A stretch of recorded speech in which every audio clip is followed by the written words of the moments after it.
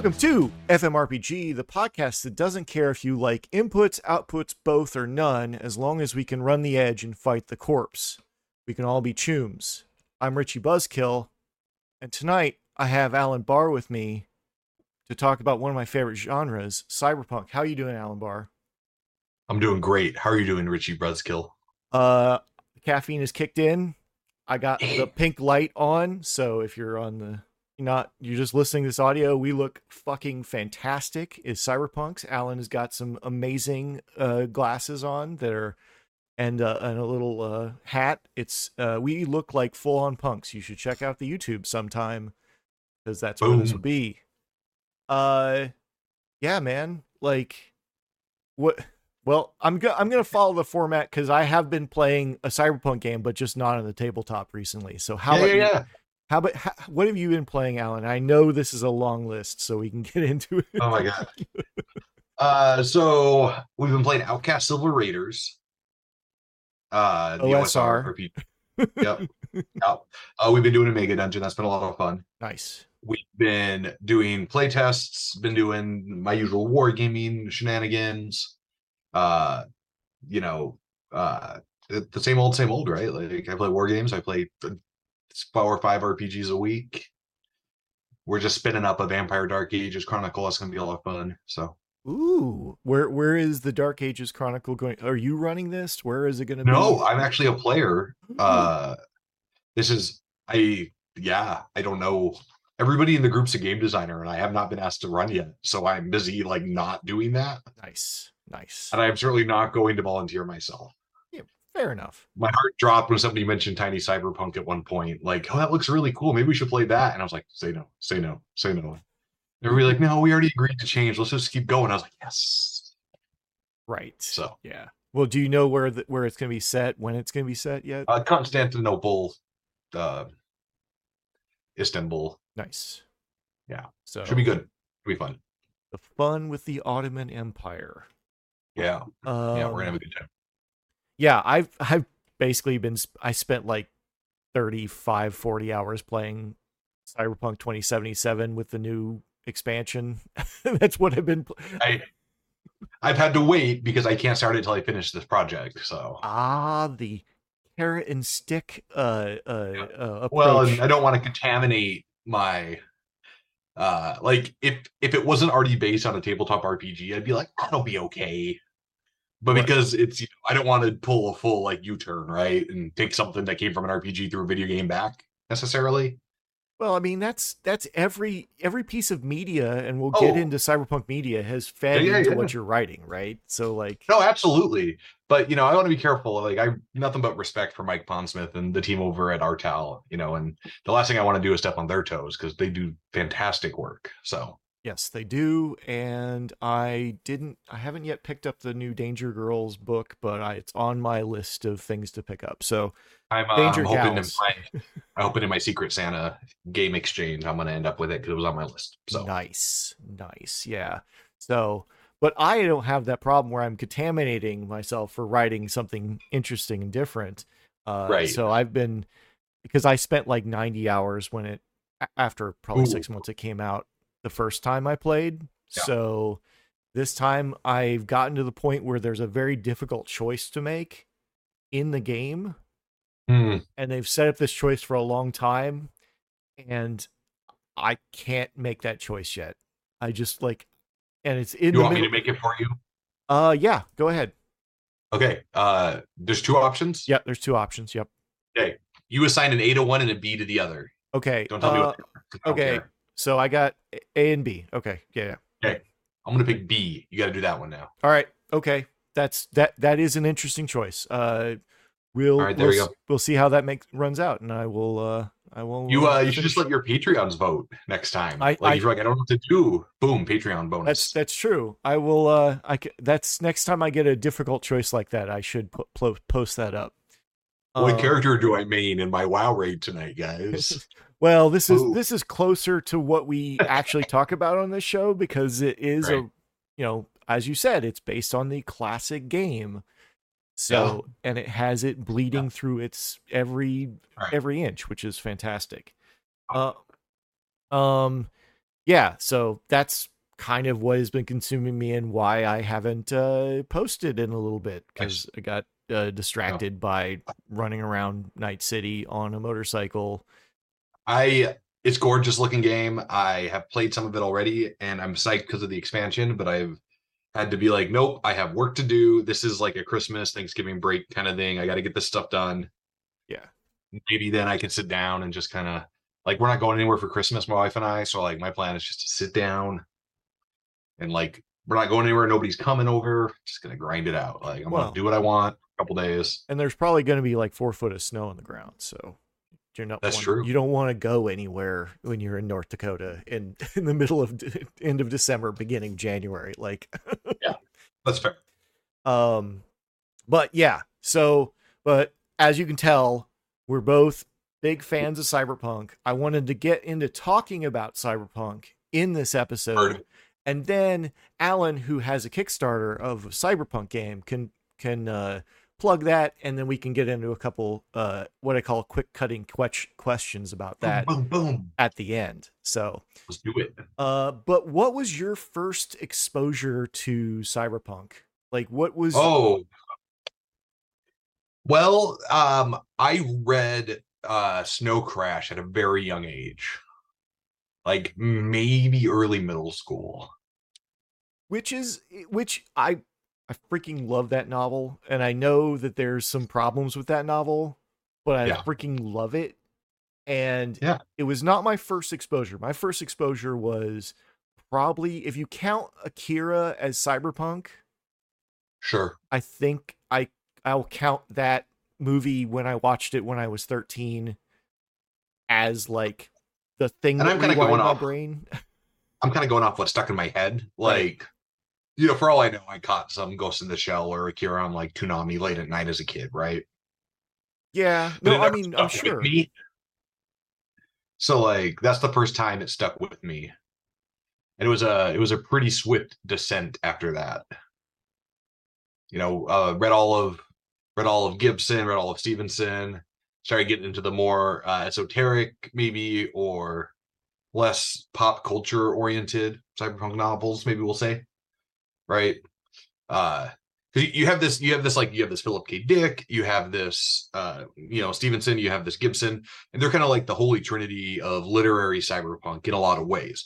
I'm not saying they were the first, I'm not saying they're the most influential necessarily, but they're sort of the most prevalent or well known, right? Absolutely. Like, I have read Uh, all of Gibson's novels. I've read right. all of Stevenson's novels. I've read a They few of Philip K. Dick novels because they are the most right. challenging. They are rough, yeah. Not in a bad way, but like just hard to read. Right. Yeah. They're beautiful, but Um, they're also really they're but challenging. then you have the other stuff like Burning Chrome, and a lot of the other, either precursors or maybe less pop culture prevalent, which makes, for me, growing up in Bismarck, North Dakota, made them a little harder to find, right? My access was to whatever my small public library would stock, which was generally, you know, something off the New York Times bestseller list or equivalent, or what I could get at the local Walden Books, right? Right. Well, see, So, it was more of a video media for me for a long mm, time because I didn't have money to buy those books. So see, yeah, my local, you know, library didn't really have them. I guess they probably yeah, did see, have some of them, but I grew up in a big family, one working parent, so we were, you know, my recollection is we were not well off. Uh, I don't know how close to the poverty line or whatever we were dancing, but with 6 kids, I'm sure, and one government salary, I'm sure we weren't riding high above it. no. But That sounds like you know, you're just skimming right along right there. but we were, it was for me, it was when I was at the public library or the school library. Like we didn't rent movies. I didn't even have a video game console till I was, my first one was Nintendo 64, right? Like, which I would have been 12, 14, right? Something like that. Yeah. Um, and like it was already out of date by the time we got one. Oh yeah. And so like, We had a Nintendo. We had a Nintendo from a garage sale in like right, 1996. right. And so, my parents didn't really they loved the fact that I wanted to read so much, so they didn't really police what I read as much as maybe they Nice. should have. Right. But whereas because there were 6 kids and I was the oldest, if I brought a movie home, it got policed because the other Uh, siblings could see it, Right. right? Yeah, yeah. So I didn't really have a lot of chance to expose myself to any visual media, but the books, yep, that was fair game growing up. So Yeah, because my cousin was, just at that age when VHS anime started coming into the be more prevalent in the video stores. So he mhm. he had rented Akira and Ghost in the Shell, and like that Okay. just like, and of course I'm a couple years younger than him, so I'm watching this and going, oh. Right. Exactly. Right. Like, and for me, it was Appleseed was my first cyberpunk sort of visual media, probably. And that was in college when I was a freshman. I had a roommate who loved anime, and you're like, you got to see this Appleseed thing. It's so good. I'm like, what's Appleseed? Right. And It's such it an was innocuous Appleseed, title for what right? it Like, is. it's science fiction. Is it like about like a science fiction Johnny Appleseed? Like, what's the dealio here? And then it was spiraling down from Appleseed, Ghost in the Shell, Akira, right, into even more obscure esoteric stuff, Blade Runner, which I contend is not truly cyberpunk, obviously, but you have your spread there. That could be a whole episode So discussing yeah. whether or not Blade Runner is cyberpunk. I would contend that is the some of the roots of cyberpunk, in the fact that the noir aspects of that has been like this like feed line through everything after that. Oh, But legit. No, and I certainly wouldn't deny that it has an influence at the minimum visually. oh, absolutely, visually is like bedrock. Like, It's arguably definitive visually, right? yeah. Uh, But it noir and punk are at a level in many ways antithetical to each other. yeah, absolutely. Like Like, noir is sort of grim acceptance and desperation, whereas punk is active, aggressive, almost revolution or anarchy or rejection. Right? They at their core they feed very different sides of the coin. And I yeah. guess now we're moving on to the next round of stuff, right? Well, We sort yeah. of segued in. I mean, it was a good segue. I mean, what is like, and this is Mike Marines, one of the homies on Yeah, the yeah. Discord, was like, what What's is up, your Mike? favorite Patreon favorite cyberpunk media? Like, Yeah, and we've yeah, mentioned yeah. some of this stuff already. I kind of just like dumped my list from something else in Yeah. there, but Yeah. So I mean you got the classics, right, which I adore. For me, I really love the underappreciated stuff. So like uh things like Altered Carbon, they're fine. Right. I don't think they're bad. But for me, like if you haven't seen Mute, I have not. it's a movie on Netflix about a mute and I forget what denomination, but an Amish style religious person, the rejection of technology for the Okay. most part, right? Mm-hmm. In a cyberpunk dystopia. And this person he has a bond with goes missing. Oh, nice. Or And bad, so but it's this, right. It's got like Paul Rudd in it randomly, like, but it's called Mute. It's like, I'm not going to claim it's a masterpiece, right? But it's a very interesting assessment of what cyberpunk looks like for somebody who is on the outside of technology by choice, right? But also on the outside of connection of the one thing that keeps people grounded in a cyberpunk, which is human connection trumping technology in a lot of ways. Well, this person's mute, they can't talk. So now human connection is also they're the outsider. So what does that world suddenly look like to them? Right. And so for me, a lot of the cyberpunk media I really love is the stuff that provokes me to look at it from a different lens. It's easy to find cyberpunk media that's corporations bad, technology sometimes good, sometimes bad because it comes from corporations, right? We're gonna overthrow things, we're gonna have revolution, or the noir equivalent of desperation and kind of resigned acceptance, maybe, of the situation at hand. Um, and that's all great, but that's almost like the obvious cyberpunk, right? Like I want to know about the rest of it. right. There is so, I mean, like we were talking about earlier, I think there are two threads in cyberpunk media, and that's the Right, noir thread and the punk thread. right. And I think that a lot of media doesn't, it doesn't quite, like, a lot of it kind of tries to ride the line, like, and we Sure. have this constant discussion about punk on the Discord. Every time something new called something punk comes up, it's like, well, is that actually punk, or are you just like slapping that on the end of your thing? And I think cyberpunk is the somewhat the root of that idea because it It's was sort of at the root of that conflict, right? right. It is the root of that conflict because it's about using technology to rebel or rebelling against Right. technology, and it gets lost as you keep photocopying the word punk. It just gets blurrier and blurrier. Well, and I think I like to delineate between cyberpunk and cyber noir, right? For me, because I think I'm big on words matter, right? And so cyber noir is Blade Runner. Cyberpunk would be, something else, right? Um, Johnny Mnemonic, it's cyberpunk because he's trying to take down the system, right? At the end there, that's kind of the push. And so for me, noir is what happens when the punks lose, Yeah, no, that is fair right? because it's like Blade Runner. Like clearly there was a lot of upheaval in Blade And Runner that's and now people have just accepted that this is the way things are because they've lost. because Blade Runner is a wholly different thing than the actual media that it was based on. Right. Do androids dream Absolutely. of sheep? Yeah. Is a wholly different thing and remarkable in its own right. But I think the like, yeah, once the rebellion has like lost, because it Right. inevitably will lose because someone will betray someone else, which is I think one of the crossover between the two threads is Yep. the sudden but Betrayal. inevitable betrayal is in both of these things. Like that's where the Venn Yeah. diagram Absolutely. meets. And that like that crossover between those, it is then you get into the cyber noir, which is also one of my favorite genres. Like, don't get me Adore it. wrong, Yep. like because like one of my favorite I wrote a novels. whole I wrote a whole RPG about it. Crescendo Violence is literally a cyber noir RPG where I go on this like one page screed about why it's not cyberpunk.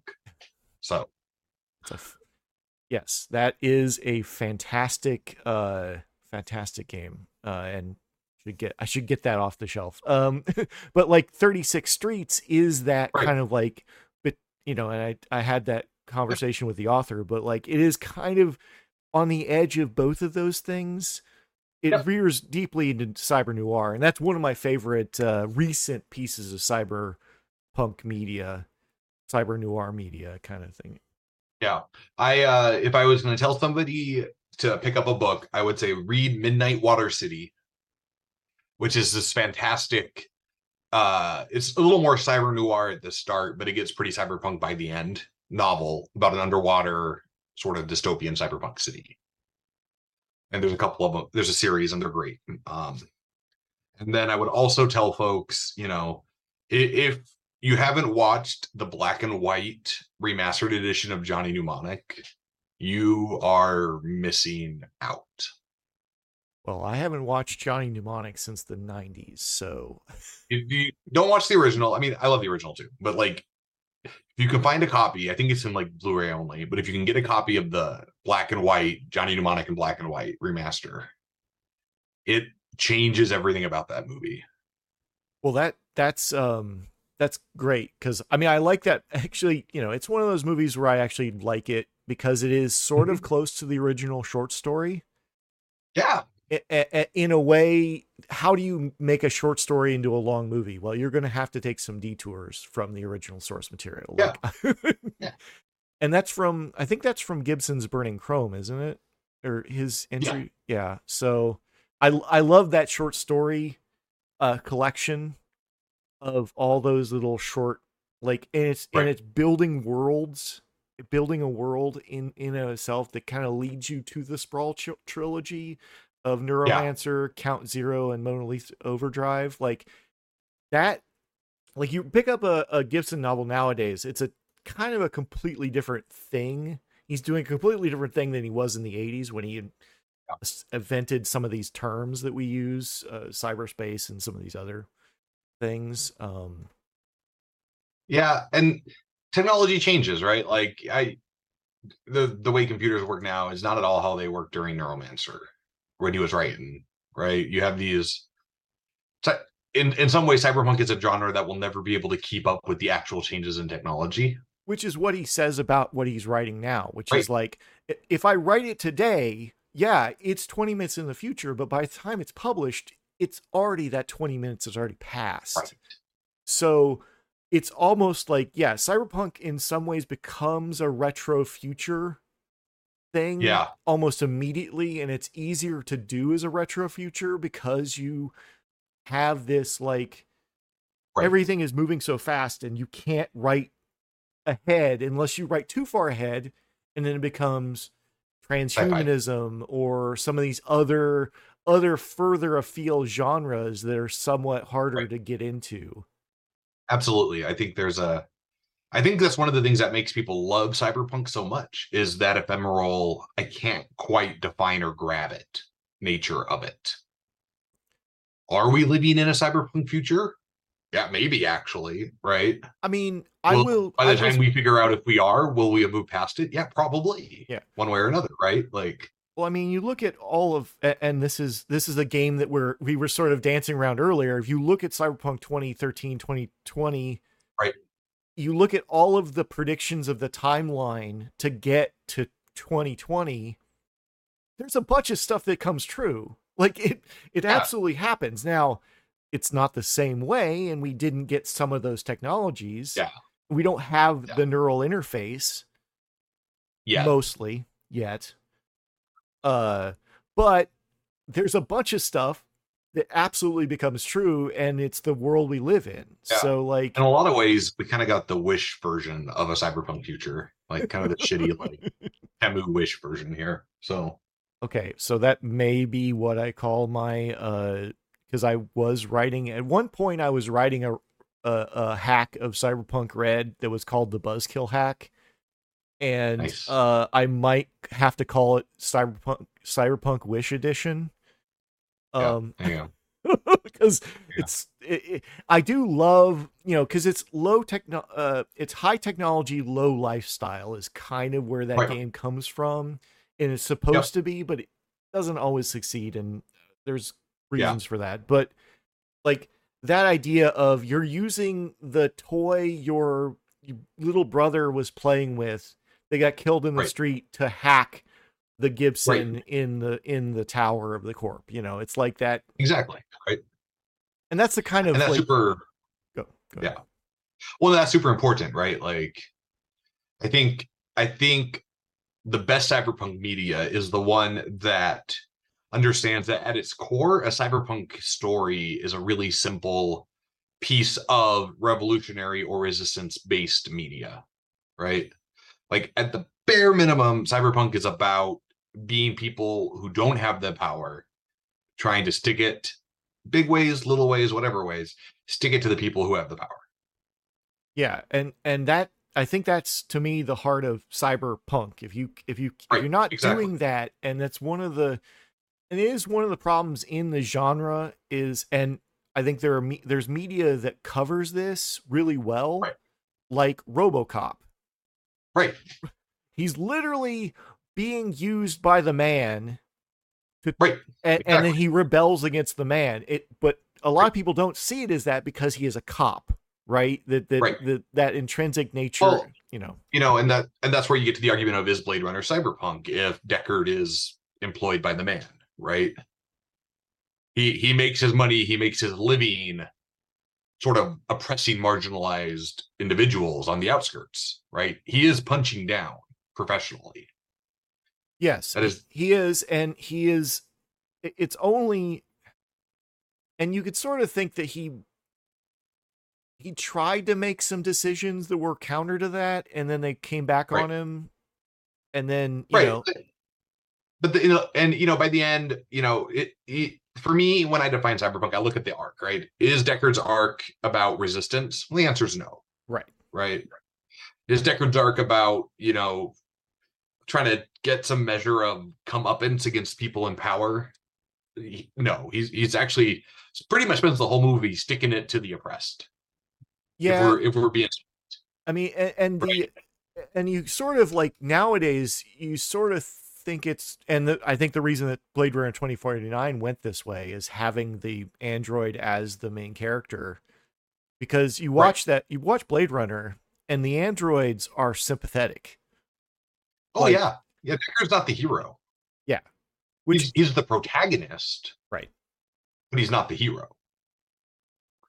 And that's sort of like, that's sort of a thread through a lot of cyberpunk media, as like, they're not, I mean, sometimes people are, they're doing their thing for their own reason, right?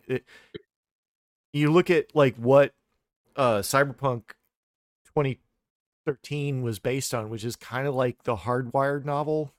It's kind of Yeah. like it. And, You look yep. at a lot of the stuff in there, like, yeah, he's Yeah. just doing things for his own reason. Like, he's not a Right. hero. He's just an asshole. Like, Right. And to me, well, maybe this is a good time to move on to the next segment, sure, right? yeah, Like, yeah, what makes a cyberpunk RPG, yeah. right? What is a cyberpunk RPG? What can we do about, can we Right. play these characters nowadays?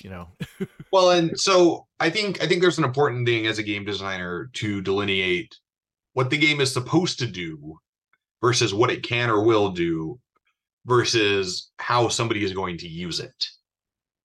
Right. Right? There are three different pillars and axes.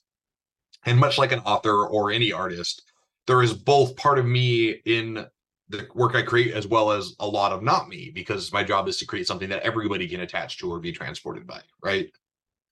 Like if it was just Alan's reflection of things, it would be interesting to me. Not sure it would be interesting to everybody else, right? Well, I think that's like, that's the struggle of every writer, Right. right? Exactly. And I think making those decisions for yourself. I mean, you have obviously found an audience of people that likes your Yeah, take absolutely. on things. So, but for Yeah. someone that's trying to write from a first or just writing a Yeah. game, even an adventure for their friends Right. to play, like, you're kind of like somewhat doing some Yeah. tailoring to the audience a little bit. No, So, absolutely. And so, I think when we talk about this, so the reason I'm I'm here is, let's just say it, I'm here to talk about Tiny Cyberpunk, my Kickstarter for a Cyberpunk RPG. Like, I guess we should have led with that. Go back my Kickstarter, give me your money. Um, he has an ulterior motive to be here. He's doing what he wants. I'm literally just. I would be here anyway because I like Richie and the FM group, but like also I'm plugging my stuff. Buy it, Right. support me. Well, and we'll get to the corporate Yeah, your shilling yeah, portion later. All right. yeah. So but when I sat down to think about Tiny Cyberpunk, right, I looked at it and said, to me, how can I make this game be a toolbox? Because one of the defining features of the Tiny D6 genre books is they are toolkits to emulate a genre, right? And to emulate a genre, you have to establish, it doesn't have to be accurate, it doesn't have to be all encompassing, but you have to have a baseline of what that genre means for the game, right? Tiny Cyberpunk's version of Cyberpunk doesn't have to match the widespread definition. It doesn't have to match anybody else's definition, but it has to have a consistent definition, or the game can't function. They won't know what it wants to do mechanically and narratively, right? Yeah, and I think that's a good perspective on when you're designing a game, because I find that sometimes these kind of games, because I buy a lot of them, don't exactly have like they're trying to either do too much, Right. or they don't quite hit a mark that they were aiming for. Absolutely, right. And that's a big problem. And for me, my solution is when I start any of these genre books, I try to know what the genre is, right? I sort of have this firm idea of my touch points for everything in this game are going to point at these things. They don't have to match everybody else's, but they should be consistent and they should be clear. So when people want to either use them or reject them, they know what they're doing, right? Right. And so for me, when I sat down for Tiny Cyberpunk, I was like, what to me defines a cyberpunk story? And for me, it's like we talked about the difference between cyber noir and cyberpunk. For me, cyber noir is the after effects of being on the losing side of cyberpunk. And so a cyberpunk game by its act for me is active, it's aggressive, it's uh in the context of the setting generally revolutionary or resistance based or some sort of maybe not widespread but uprising-esque thing, right? Cyberpunk is about the have-nots and the haves, with you being in the viewpoint of the have-nots. Right. And there is like when I got this, and look, my favorite Cyberpunk game is Cyberpunk 2020. Like it's the thing that brought me into the Cyberpunk role-playing game world, and I played a Yeah. lot of it. So, but when Red came out and the adventure in Red, the starter box was a resistance based, like, you all live in a building and this corporation is going to demolish this building. What do you do? Right. Right. That was like a breath of fresh air, because one of the threads that kind of comes through cyberpunk gaming is you sort of end up a lot of times being just mercenaries for the Yeah. corporations. Right. Which is kind of the opposite of, we're back to the Deckard problem in Blade Runner, right? Right. In a large sense. And so that for me, that was my overriding design perspective, of how I view sort of the literary or media genre of cyberpunk is about that. And so I wanted to say, look, if you want to do the Blade Runner, if you want to do the thing where you are working for the corp or you are working for that, I mean, of course you can take the rule set and do that. That's how toolkits work, right? But inherently, the game does not enable that, because to me, the genre it becomes not that genre if that story goes on too long, right? If you think about things like Cyberpunk 2077, you can start as a corp suit, but almost immediately you're burned. Yeah, you're dumped in the street immediately, and Like it's like 10 minutes into the game. Like they're just like, we screwed you. oh, we It, didn't quite kill you, but your everything you had is just now burned to the ground. right. But we didn't kill you. Lucky you. Lucky you. You know. Yeah. So the I think a big theme for me in Cyberpunk is that power corrupts, and the longer you hold on to power, the more you become like the people you took the power from, right?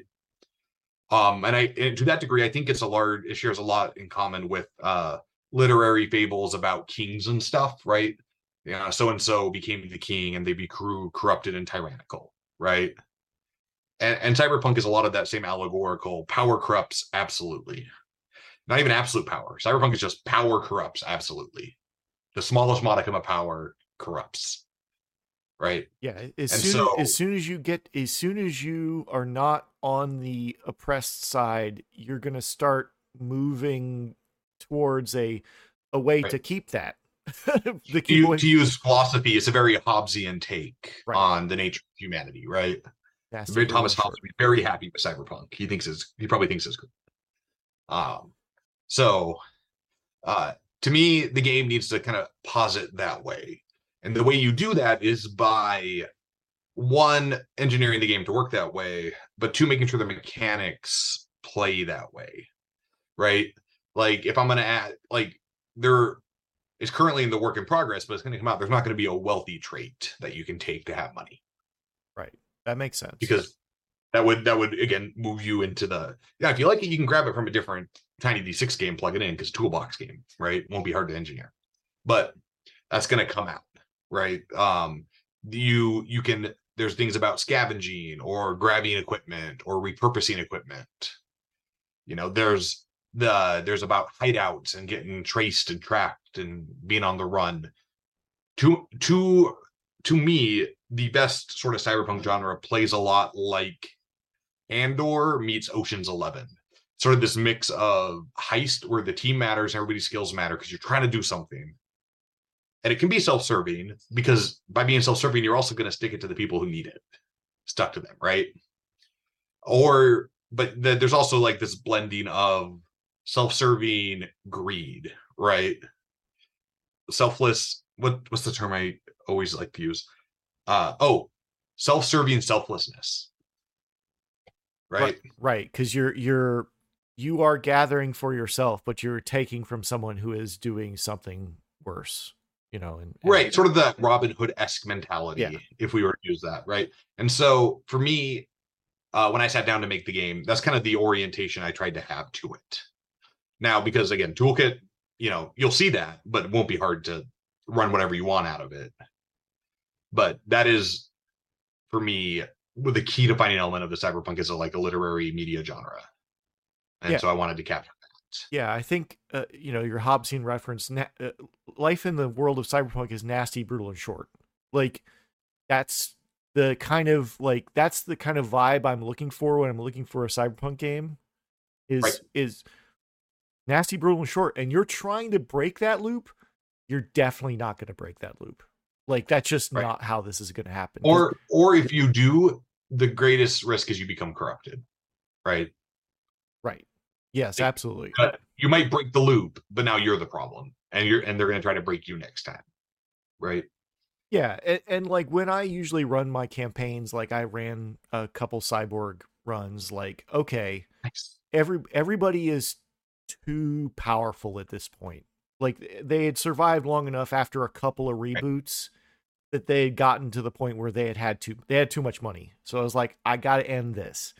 So in a more of a storytelling fashion, I'd be like, all right, look, the arc is over. You've completed the arc. Now tell me how your Right. character dies. What killed your what what did you do in your life that got you killed after the And story?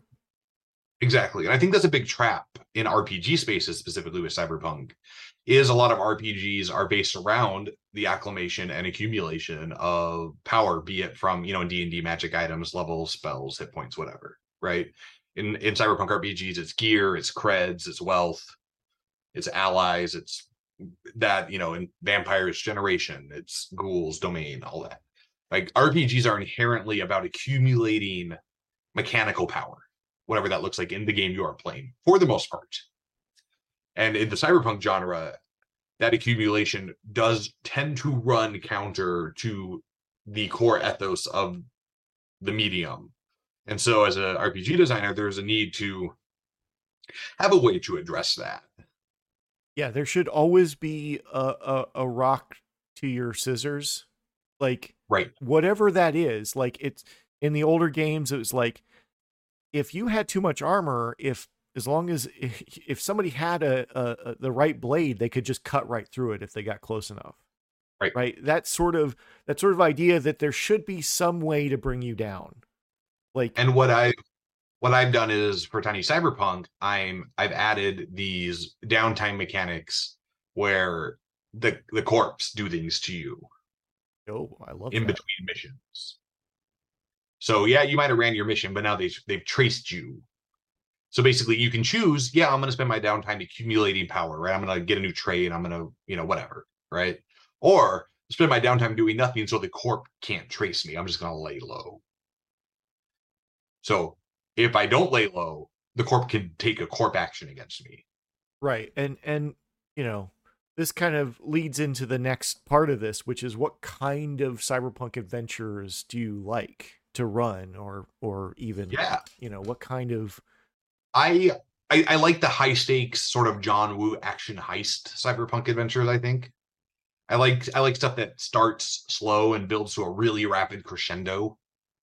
Preferably somebody will jump out of the window on the top floor of a skyscraper at some point. Like that's kind of key for me in all my cyberpunk things. yeah, you got to make sure that glass window that Yeah, you go you right got to through blast through it firing your guns, right? right, Because exactly. because cyberpunk should be active, it should be aggressive, it should be in your face, it should feel like high throttle, high octane, John Woovian action, right? When push comes to shove, because cyberpunk is about trying to solve uh, systemic issues, corporate greed, whatever, through violent resistance, right? Maybe not physically violent, but technology or socially or culturally or whatever, right? You are trying to impose the, in anthropology, one of the things they teach you is, there's a distance between resistance and revolution, right? And the difference is aggression and action. Right. And I think that's to me the thing that I like to see in in a cyberpunk adventure is like kind of an inciting incident that kind of sets up like some it's got to have some paranoia involved. Like this is you're dealing with overwhelming forces. Like even though Cyberpunk, and this is one of the things I can see a lot of times is like power fantasies come into play, which is Yeah, why I think it is as popular as it is as a absolutely. RPG. But part of that gaining of power should be some sort of ethos or some kind of like reason you're doing it, because otherwise you would not be forcing your way through that, right? Right. You are trying to like I like I said, I really like that adventure of like you all live in the same place. I mean, this could be in any. This is very much a anti-colonialist kind of narrative, which is you all live in the same place and the corporation is coming to destroy you, or the country Right. is coming to destroy you. What do you do? Right? The destruction is almost invariably inevitable, but you're going to try to stop it. Or you're going to stop it, but there are going to be massive consequences to that stopping it. Yeah. Yeah. It's a it's a genre that has a lot of weirdly specific, almost like I don't want to say requirements, but it's probably a good word to define it that also don't quite work either. Like it's such a almost self-conflicted genre. And I think that's one reason people respond to it. Yeah, I think you're right, because like in there is this like, and it's one of these, it's the trope of the genre is you're playing a corp at this Right. point. It's or you're playing a cop. Like these are not in the modern world oppressed Right. peoples, but you've got to, if you want to, and most of the time I don't tend to have, I tend to say, we're not going to play with those classes or whatever you want to call them, Right. roles. And but if you can give me a good enough seed, like RoboCop, if you can give me RoboCop, like I'm on Right. board. But you got to be like, and this is the kind of adventure stuff I want to see. If you're going to play something that's against being like some kind of low lifestyle person, you've got to tell me exactly why, or otherwise I don't want it. I don't, it's not to me part of the genre that I like. Yeah, and I think that's one of the things that's so interesting about the genre is everybody has this different take on what makes it work or what it is or a thing, right? And because the genre itself, even if you go back to the original material, is so conflicted, it's hard to say anybody's right or wrong. We're all kind of looking at uh this genre going, this is my take on it, right? This is so and so's take on it. Is ours right? Well, maybe, It right? is one of the most modern of genres, and I'm saying modern in the kind of like you're Right, drawing a circle around a group, and yourself. When you do this genre, you are drawing the circle, because you could, like we were talking about earlier, there are people that like would absolutely fight you to the death that Blade Runner is cyberpunk, right. like And I would absolutely. have a hard time saying they're actually wrong, right? Right, but you've drawn your circle over here, and they've drawn their Right. circle over here, and it's just whatever media or influences that are the core of your idea of cyberpunk. And that's why to me is very modern, because it's really your opinion that makes it what it is. Right. It's like modern art. Well, I think this is a beautiful piece of art. I think it's utter garbage. You're both Right. right. You're both right. Yeah, it's very, and I think that's what makes it such an evocative, interesting genre, right? Like more than like fantasy, where I think there's some definitions we can all sort of agree on, Yeah. or sci-fi, where there's sort of this core understanding of what defines it. Cyberpunk, in a large sense, sort of eludes our ability to define it, and I think that's really engaging. And that's why you can, it's both, it's a double-edged sword, uh Right. double-edged monokatana, and you can come to a You can't table thinking If that it's you double edged, it can't be a katana, Richie. They're single edged blades. I need you to get Sorry. your fake cyberpunk history right. Sorry, a double-edged broadsword, a mono broadsword. Fine. Well, now you just look silly. Who carries that in a cyberpunk setting? I mean, that's okay. Look, the whole like Asian there's a whole Asian peril thing that's wrapped up in Cyberpunk. I didn't really want to get into because we covered that on politics in Cyberpunk like 3 years ago, but Yeah, it I is think I think anybody who wants to can experience that discussion by going back to that yeah. episode. But in some ways you can rock up to a table and be like, I love Cyberpunk, and you sit down and you're like, what the fuck is this? Right. Now, if it's fantasy, you love fantasy, you run up and you're like, okay, I can kind of, like, there is like this weird, like, yeah, not what you do include as this thing for yourself, right? And I think that's why there are certain core keystone things that I think make why certain games and certain adventures become the core of the genre, right? Like literally you guys are all in a punk band, a band of some kind, right? That is a core cyberpunk adventure.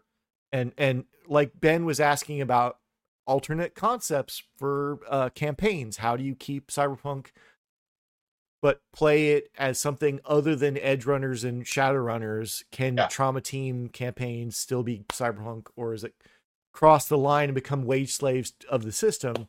And we've been kind of dancing around that somewhat, but like you were all like, you can see the oppression of the system. What are you going to do about that? That is, you know, to me, and again, this is my personal definition of cyberpunk. You know, you can start the story however you want, but the end of Act One needs to remain cyberpunk. It needs to become a story about active aggression back against the system, right? You basically get all of Act One to set that up, but Act Two and Three better be about, you know, throwing a bottle through a window and taking a sledgehammer to something. Right. And that's the kind of like, whatever that campaign, right? Whether it's the Trauma Team, like you're going to see and do terrible things at the beginning because you're going to leave somebody behind that didn't pay the subscription for your service, right? There's going to be those, like, your coworkers are going to get, and there's actually an excellent when Cyberpunk 2077 was first kind of coming out, they were doing comics, and the Trauma Team comic. The Trauma Team comics is excellent. It's an excellent comic, and it shows you exactly how you would do a Trauma Team one shot or campaign, whatever you want to call it. Because at first she's all in, and then she has this like terrible experience when she goes into a building, and then she's been turned to the other, you know, to fight against even her own Trauma Team, basically, at the end. Spoilers, but not really, because it's excellent. You should totally read it. It's way better than what I'm talking about. But I'll vouch for that. But like, even if you're like, you guys are all wage slaves in the cubicle, like you're a bunch of net runners for Arasaka or whatever corporation you want to put a name on, like, and you do some fucked up shit, and you're like, oh, fuck. Yeah, and to me, that's sort of the thing that you have to. In the end, RPGs are the medium where the audience is also the author, and so all I can do is hand you the writing tools and watch what you write, right? So I just have to make sure I hand you the tools to help you tell what I think is going to be the story you want to tell. Right, and I think that like there will be people that will just play like, oh, hey, here's a mission, go do this mission, right? You know, you know, it's like, if that's your fun, like, cool, that's your fun. You're fun. But we as as deep fans of this genre, love the ethos and pathos and a lot of the other parts of it that make it more than just like, okay, this is just tech porn. Like of just like, Yeah, there's a lot that goes into it, you know, and I mean, I think you could have multiple podcasts trying to unpack it and never reach a resolution, right? absolutely. And I think is I didn't contemplate doing another side podcast called 20 minutes into the future. I don't have art and or music for that you have at to all. call it Cyberpunk 2020 minutes into the future. See, you did it all wrong. Okay, dad joke checked off and on. But you're right. I do what I'm asked to do on the show. I fulfill my role. You're not wrong. You're not wrong. You know, that's I mean, like, you can just pick any part of the modern world as the start for an alternate campaign concept. You're Yeah. you're the bodyguards for a high level corp, Right. and they do something fucked up, and you're all burned. Right. Go right. Yeah, I mean, I would again always point out like the best place to start is take a heist thing, and then you know Oceans or Leverage is a great example of what is basically a cyberpunk thing without any of the tech, right? Like here's a team of criminals that were used by corporations to accomplish things, and then they got burned by one of the corporations, and now they're out to get their own back, right? Like aside from the fancy gear, which you know they also have a lot of that, but it's only not cyberpunk because it's not set 20 years into the future. Well, I mean, I would argue that if you got a hacker, because hackers were basically invented. I mean, they were here for a lot. You know, there were radio hackers and phone hackers before there were, and I have a whole thing about that. But hackers were really brought to the mainstream by cyberpunk media. Before they became headline news, there were hackers in these, you know, in this, and it sort of leads into Tin Man's question is like, how do you get hacking right in cyberpunk RPGs? Meaning still useful, but not a solo side session everyone dreads. You know, how do you? That's complicated. And that is one of the things, you know, coming back to Tiny Cyberpunk, I kind of struggled with was how do I distill these inherently complex ideas into a minimalist framework? Because, you know, minimalist isn't about cutting everything out, it's about cutting out everything but the essentials. Right. And so hacking is essential. So hacking is going to have to be in there. But how do I cut it down enough that it feels essential but not too much? And that's hard. We bounced on a lot of ideas. One of the big things I ended up doing was that hacking requires either preparation or being on site, right? So as a downtime thing, you can prep and do an offsite. But if you don't, you got to be on site. And even when you're hacking takes your normal actions. You don't move into a different state. You don't, you know, to jump into the matrix. And the actions you take are specific and they do specific things. So like operate, well, that means you open a door, right? I operate the door. What's the door do when it's operated? It opens, right? Stuff like that. And so I sat down and looked at all the pieces that I needed to have to mechanically make it work without overwhelming it, and then tried to layer them. Like if the enemy, instead of, you know, shooting a guard, if the enemy is the hack, what does that look like? How do I represent not hit points, but how do I represent that resistance that you have to overcome to accomplish your mission? And Yeah, then how do I turn that into active participation in the combat or the scenario? right. And my solution to this has always been like, okay, so, and this is a pitfall of like almost every classical cyberpunk Shadowrun. All of these games have this pitfall where you basically build another dungeon that one person plays. Like, Right. and this at this point, I would almost look at some of the solo games if you really want to play that kind of like Yeah. that kind of style of game, because I know there are a lot of those kind of solo cyberpunk games out there. I think I bought one, but in the way I generally think of it is like you're going to be doing skills and doing things just as anybody else is doing. But the Right. way that I'm going to describe it as the game master is I'm going to tell you all these fantastical, it's going to be your world is going to be vastly weirder looking Right. or than anybody else because you're going to be dealing with this alternate landscape. But Yeah. And you have to be there on the property. Like there is no remoting in. It just yeah. doesn't no remoting in And unless I can fry your and brain. for me, I tried to approach it from, if we're talking about dungeons as the analogy here, instead of building them a separate dungeon, I say what are the parts of the dungeon only the rogue interacts with, Right. Yeah. and Absolutely. those are the hacker parts, right? Like the hacker is the rogue. So instead of picking a lock, they're hacking the interface. So how do I represent that, right?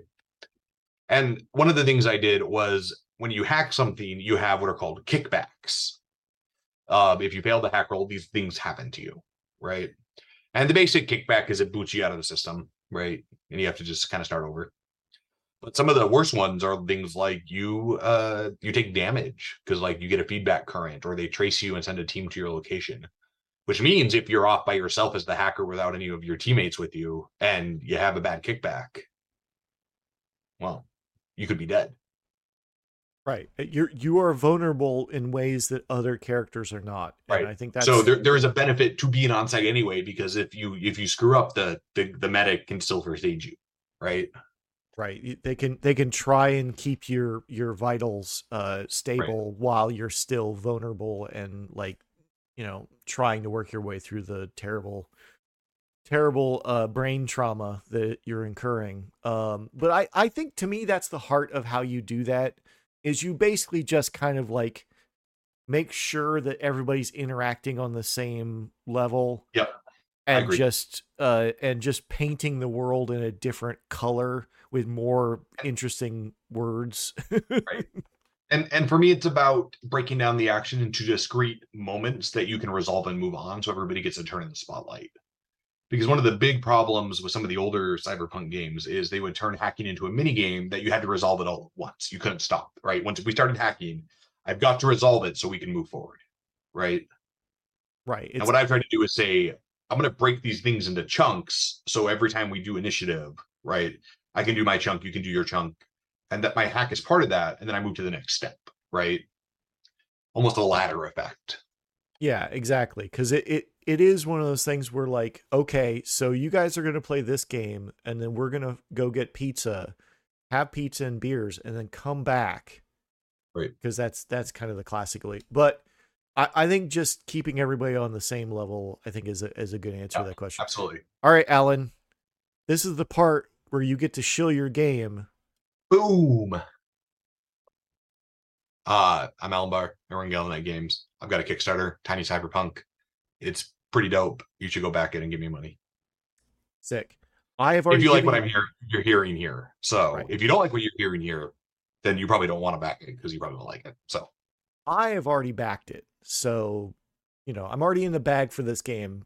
One of the reasons we're talking about it. But, I figured we could talk about the genre and then talk about the game. So, yeah, uh legit. so I've got some quick cutting questions about Tiny Cyberpunk. Let's do it. Fire away. It's like, why are you doing a Cyberpunk game now? Because there's enough space between the last couple of big Cyberpunk game releases that I feel like we have some room to market and grow. Excellent. Excellent answer.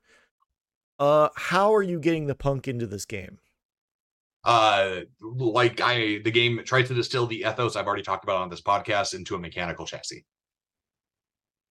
What are the new systems in this Tiny D6 game? Hacking, drone operation.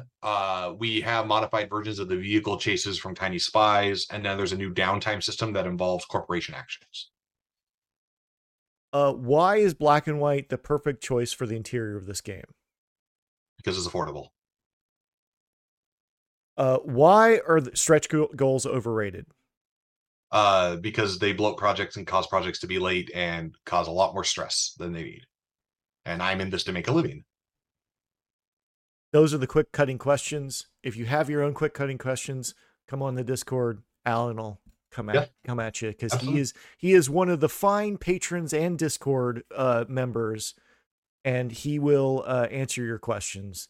Also, Absolutely. Yeah. anywhere else Gallant Games exists, Alan is there. He is an omnipresent force in the universe. I should have come up with a better omnipresent AI in the universe. Benevolent Benevolent so for now. far. So far, he's benevolent. Everyone else thinks AIs are. Anyways, uh, speaking of patrons, I'm glad to have all the patrons. You can go to patreon.com/fullmetalrpg. I did not charge anybody this month because I didn't get anything out last month. So I'm gonna blaze a bunch of stuff in the next week, so you can have something to listen to while you're at your if you're American, you're at your Thanksgiving thing. You can like put this in your ears and not listen to your uncle say some terrible things. Uh and thanks everybody. Thanks, Alan. Have a good night. Thank you. Boom. Boom.